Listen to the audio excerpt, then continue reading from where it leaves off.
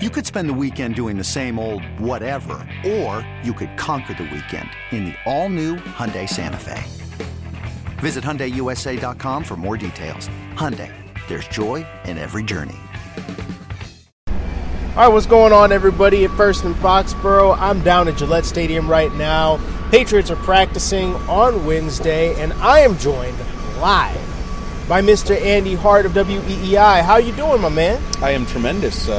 I'm enjoying getting back into the swing of the football season. Yeah, as Cam Newton might say, impeccable. Impeccable.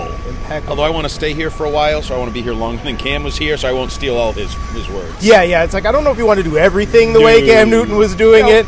No. But I mean, being impeccable, there are worse things to be. Yep. All right, first of all, why not just look back one time at what happened on Sunday? What was your impression of that game and the way the Patriots won? I thought it was a good win. I called it a must-win game heading into it. So I'm going to give them credit for going out and handling their business. Like, I'm a big believer, if I say you need to do something, you do it, okay, pat on the back. Far from perfect. There's plenty to clean up, but I thought you saw some things that, against Mitch Trubisky, against a Steelers team that was playing without its best defensive player, like, yeah, you have to kind of paint the full picture, but I thought there were some things they can build on. That's a second straight week where a team that has good weapons at the receiver position, guys that can challenge you and make you look silly, you met that challenge as a unit, as a defense. So I think that's something they can build on. I thought the front on defense was good. Another team, Najee Harris, below 50 yards. Another running game that you held in check. And then going to the offensive side of the ball, for an offense that's work in progress, the process, the whole thing, they ran the ball when they needed to run it at the end of the game, 6-minute drive. I thought they ran it pretty well on a whole. I thought the offensive line was much better than they were a week earlier. Definitely. You put all that together, you got to win. I think that's where Bill Belichick says, yeah, obviously there's a lot of things we'd like to clean up and be better, but I thought some fruits of their labor were served. Yes, and you know what? I remember I was on with both you and Fitzy after the disaster practice, that Monday horror show. Yep. And I remember, I can't remember whether it was you or Fitzy that asked me, which do you think is going to be better? Like, what do you think is going to be best the soonest? And I said the offensive line in the running game. Mm-hmm. And I think they've shown signs of being able to do that through a couple of games. They have mixed in some of those outside zone run plays, those kinds of things that we saw a lot of during camp, but they've been doing a lot of, and this is something we saw during the preseason too, a lot of the old school stuff. Yep. Just right down your throat, let's go, power, you know where we're coming, we're going to beat you there, and they've been able to do it. It's the passing game that needs to get a bit on track, and we'll see how that goes. But defensive line, I don't know if you watch Bill Belichick do the Bellustrator kind of things on Patriots.com, but he highlighted one play, a couple of plays, where the defense really stood up to the Pittsburgh running game very well. Devon Godshaw just getting to the point of attack and squeezing things down, and Mac Wilson flying in to make tackles. I mean, the defense is looking kind of like what we thought. It wasn't a fluke. Like, they were looking solid during camp, and they have just generally stood up to that so far this year. Yeah, I think the defense's next challenge is, are you the 2021 defense where certain matchups, certain teams, you're going to win. You can be dominant. You can make plays. What happens when you have to take it a couple rungs up the ladder and the challenge grows? And obviously part of that challenge will be this week with Lamar Jackson and then Aaron Rodgers, and then as you get down the road, the Bengals and the Raiders and different. But I'm also a big believer, like, you can only play the game that was in front of you that day, and I'll give you credit for what you do. I'll put it in perspective. Like, I'm not booking Super Bowl reservations. I'm not even saying book playoff, plan a party yet. But like you said, this isn't just Dietrich Wise, Matt Judon have been good this week or last week. We're going on 6 weeks now where that defensive front in particular has looked good. And I'll add another layer to it. The Mac Wilson deflection that led to the interception. That's an athletic play where if they mix those in, you mix those in, then I actually thought Jabril Peppers had his biggest impact. It looks like he's kind of rounding into, whether it's form of learning the defense in his role, or maybe the knee is coming into full health, or a combination of both. So now you're adding layers to that defense that starts up front, and we know some of the building blocks. So, yeah, I mean, in terms of the challenges they've had, I think they've kind of answered them. Yeah, and with, I think, Peppers in particular, right? You're talking about a safety group that's already had a couple of bumps and bruises already, with Kyle Duggar leaving that game. Yep.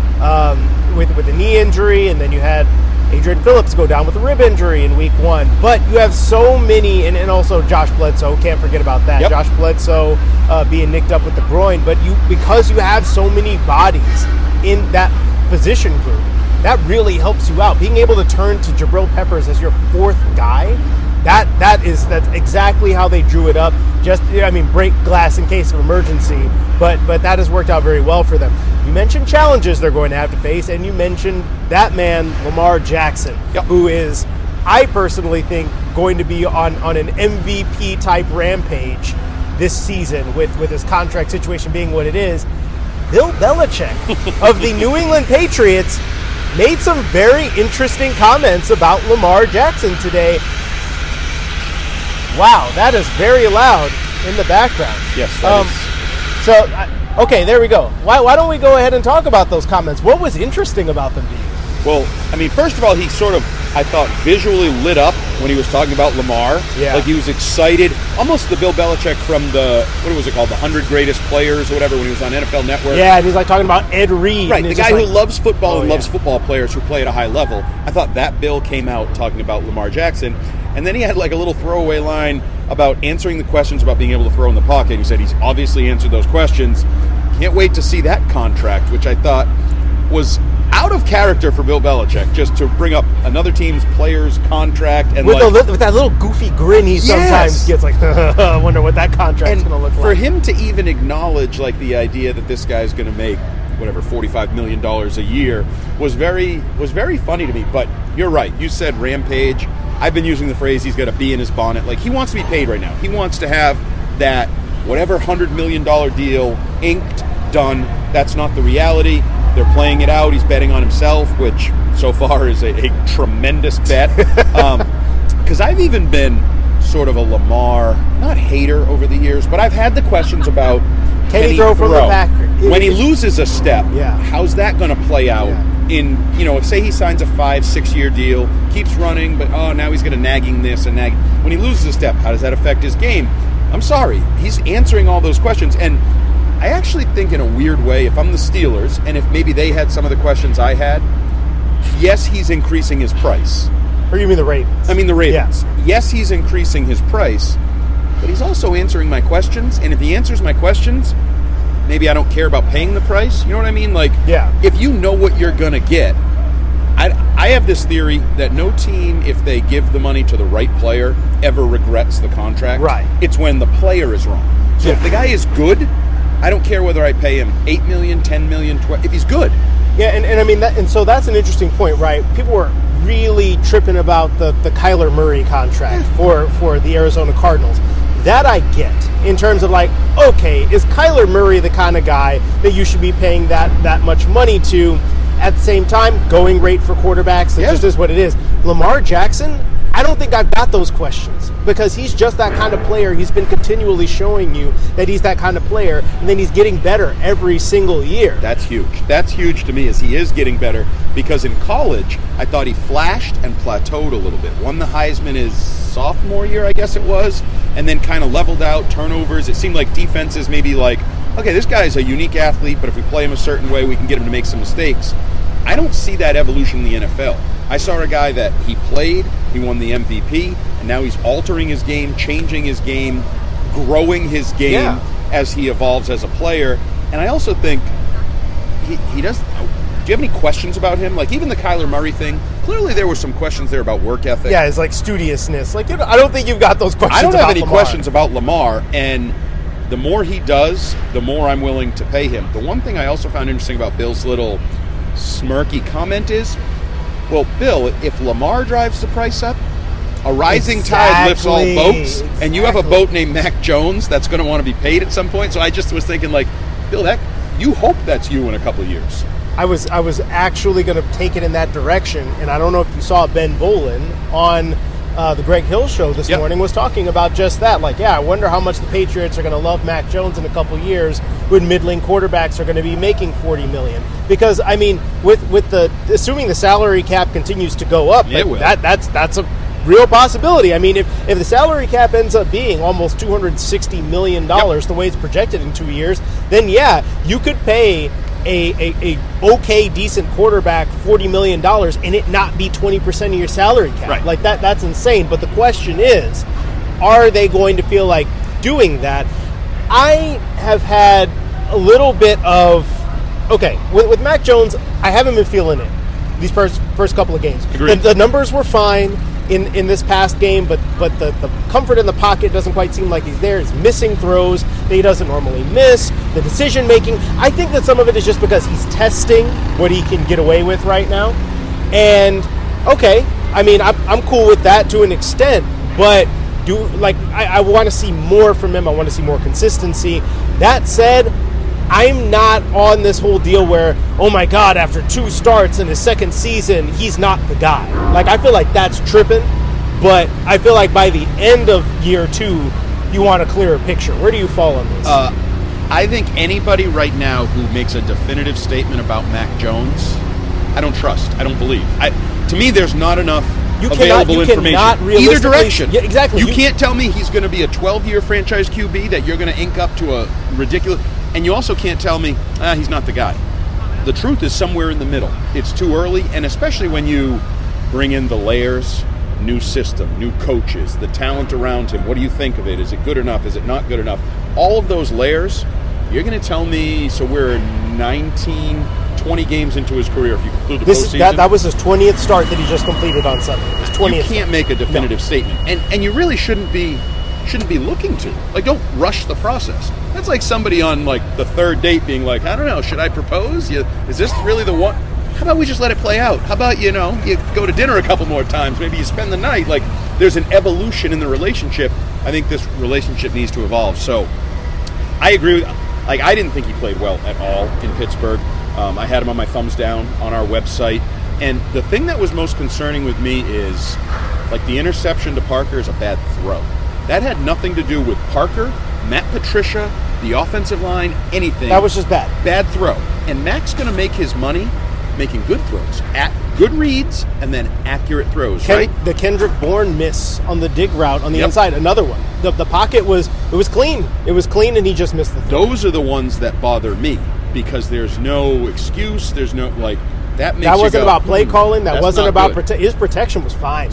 Right. So there are some of those that I think are concerning, but the bigger picture is it's a total incomplete. I'm not even sure you'll know by the end of this year. By the end of next year is probably when you're like fish or cut bait, poop or get off the pot kind of situation. That's exactly what I'm thinking, and I think that what I'm starting to wonder about when you see, and again, this is 2 starts into their third seasons, but when you see Tua have the game he just had, where you're like, wow, I don't know that I knew that he had that in his game. And some of it is the supporting cast that he now has around him, right? You can throw the ball up to Tyreek Hill down the field.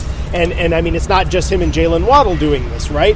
But then you look at what Jalen Hurts is doing and all the doubts about, man, is Jalen Hurts really it? Like, can he cut it as an NFL quarterback? Yes, it's 2 starts in, but now you've seen your real improvement in year 3 now.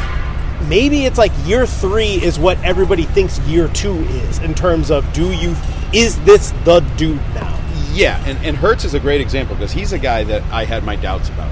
Watching some of the games, and what always bothered me with him is he'd miss the what I would term gotta have it throws, and I don't mean games on the line I gotta have it. I just mean gimmies. 7-yard out, hit the damn tight end in the hands and let him turn upfield for a first down. You can't overthrow him. You can't underthrow him. He makes those throws now, and then he can do some spectacular other things that have always been sort of a portion of his game.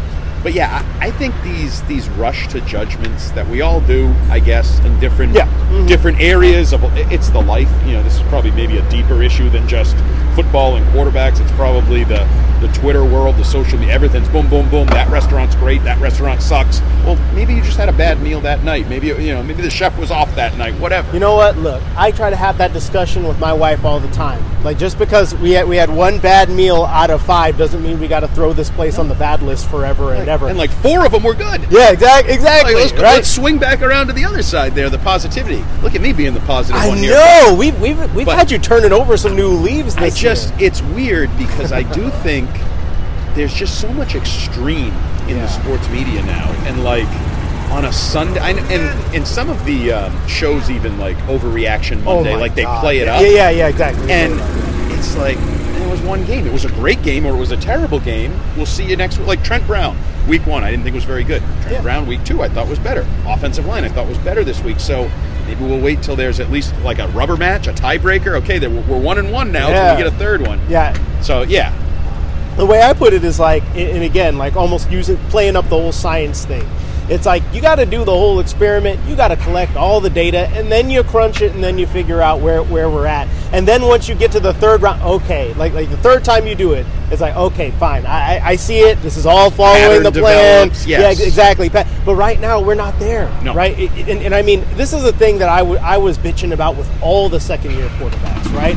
Because like Justin Fields and Trey Lance were dueling in a puddle in week 1. Right. And people was like, well, Trey Lance is a bust. And it's like, how? The guy started like 3 games. Right. And Justin Fields has a bad game in week 2. And it's like, well, he might not be the guy. Trevor Lawrence has a good game in week 2 after being whatever in week 1. And then it's like, oh, Trevor Lawrence, that's it. That's the dude now. It's like, we just don't know enough. Okay, let's get off this because I feel like we can do this for a while. Yep. I want to just grab one more thing with you before we hop off.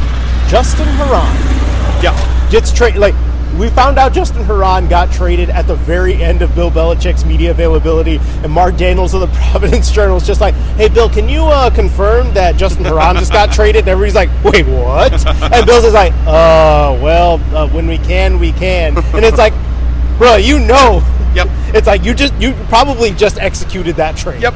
Like you walked into the media room and you just executed that trade like 20 minutes ago. Yep. You can definitely confirm that. Okay. Anyway, what's your take on Herron getting traded to the Las Vegas Raiders again? Josh McDaniels just picking up all our scraps, and what that means for the tackle depth on this team. Well, I actually don't think it really changes the tackle depth, because I thought Justin Herron was pretty bad in the summer, pretty bad with his opportunities. And I don't know when it was, but years ago, I can remember Bill saying, just because you have a name on a depth chart doesn't mean you have depth. If you don't want to play that guy, if you don't feel good about him jogging out onto the field to play left or right tackle, that's not depth. So I actually think this was just like end of the line for Justin Herron here. We tried to develop you. We gave you opportunities. Maybe we thought you were going to be something. You weren't. Maybe Josh McDaniels still thinks you're going to be something. Dave Ziegler, they're taking an opportunity. I mean, they traded him for 2 late round 2024 picks, which is basically like the bag of Fritos you can get out of the vending machine. They just tossed that over to Josh McDaniels. Now, the interesting name here, I think, to add to the mix is Marcus Cannon. Yes. And, okay, so let's rewind. I think the offensive line that I had called a house of cards struggled at times this summer, struggled at times in week 1. Week 2, I thought they took a nice step forward. So now you're that 5-man unit that I like. But now we go back to, I still think you're a house of cards. If one of you isn't out there, now I'm concerned. Really. So if Marcus Cannon joins the mix as just a veteran, body, experience, one time, second team All-Pro, but I don't even need that. Are you better than Justin Herron? That's all. I don't need to know, are you Marcus Cannon, who I signed once to a $30 million deal? Nope. Don't need that Marcus Cannon. Marcus Cannon, are you better than Justin Herron is the question I need to ask. Marcus Cannon, can I put you on the field and you won't embarrass me? Correct. So I actually don't think it has any change in the depth, because as I said, I think Herron's time here was over. He played himself out of a job over the course of a summer with the opportunities, the penalties, the not playing well, the whole thing. He wasn't good. Yadni Kajus seemed to jump him. Passed him up, yep. So to me, the big question is, because you have Kajus, you have some other bodies. Is Marcus Cannon a legitimate option? If he is, that makes me feel a little better about the line. Because now I have a guy I can put out there. He's a right tackle primarily. Move Wynn back to left if I need to. Replace Wynn at right, whatever. We know Mike Onwenu can do whatever. Play across the board somewhat. So, to me, Justin Herron, irrelevant. The question is, what does this say about Cannon? We'll probably get that answer sooner or later as things unfold. Yes, and you would hope that it doesn't come with us finding out what that looks like with Trent Brown or Isaiah Wynn being out for the year with a serious injury. No. Let's not have that. Nope. I mean, in an ideal case, it never happens in the NFL. But in an ideal case, the 5 guys that they're putting out there right now, they will put out there for the next 15 games, and you'll go, wow, that offensive line really, hit the ground running in week 2 and picked up steam and stayed healthy, and because that would make everybody's job easier. Now, their chances of that happening are probably very, very, very, very, very, very low. Indeed. But you know what, Mr. Positivity? Let's keep our fingers crossed on that one. Thank you very much, Andy Hart, for joining me. And this has been another episode of First in Foxborough. Make sure you download, subscribe, listen on the Odyssey app and wherever you get your podcasts. See you.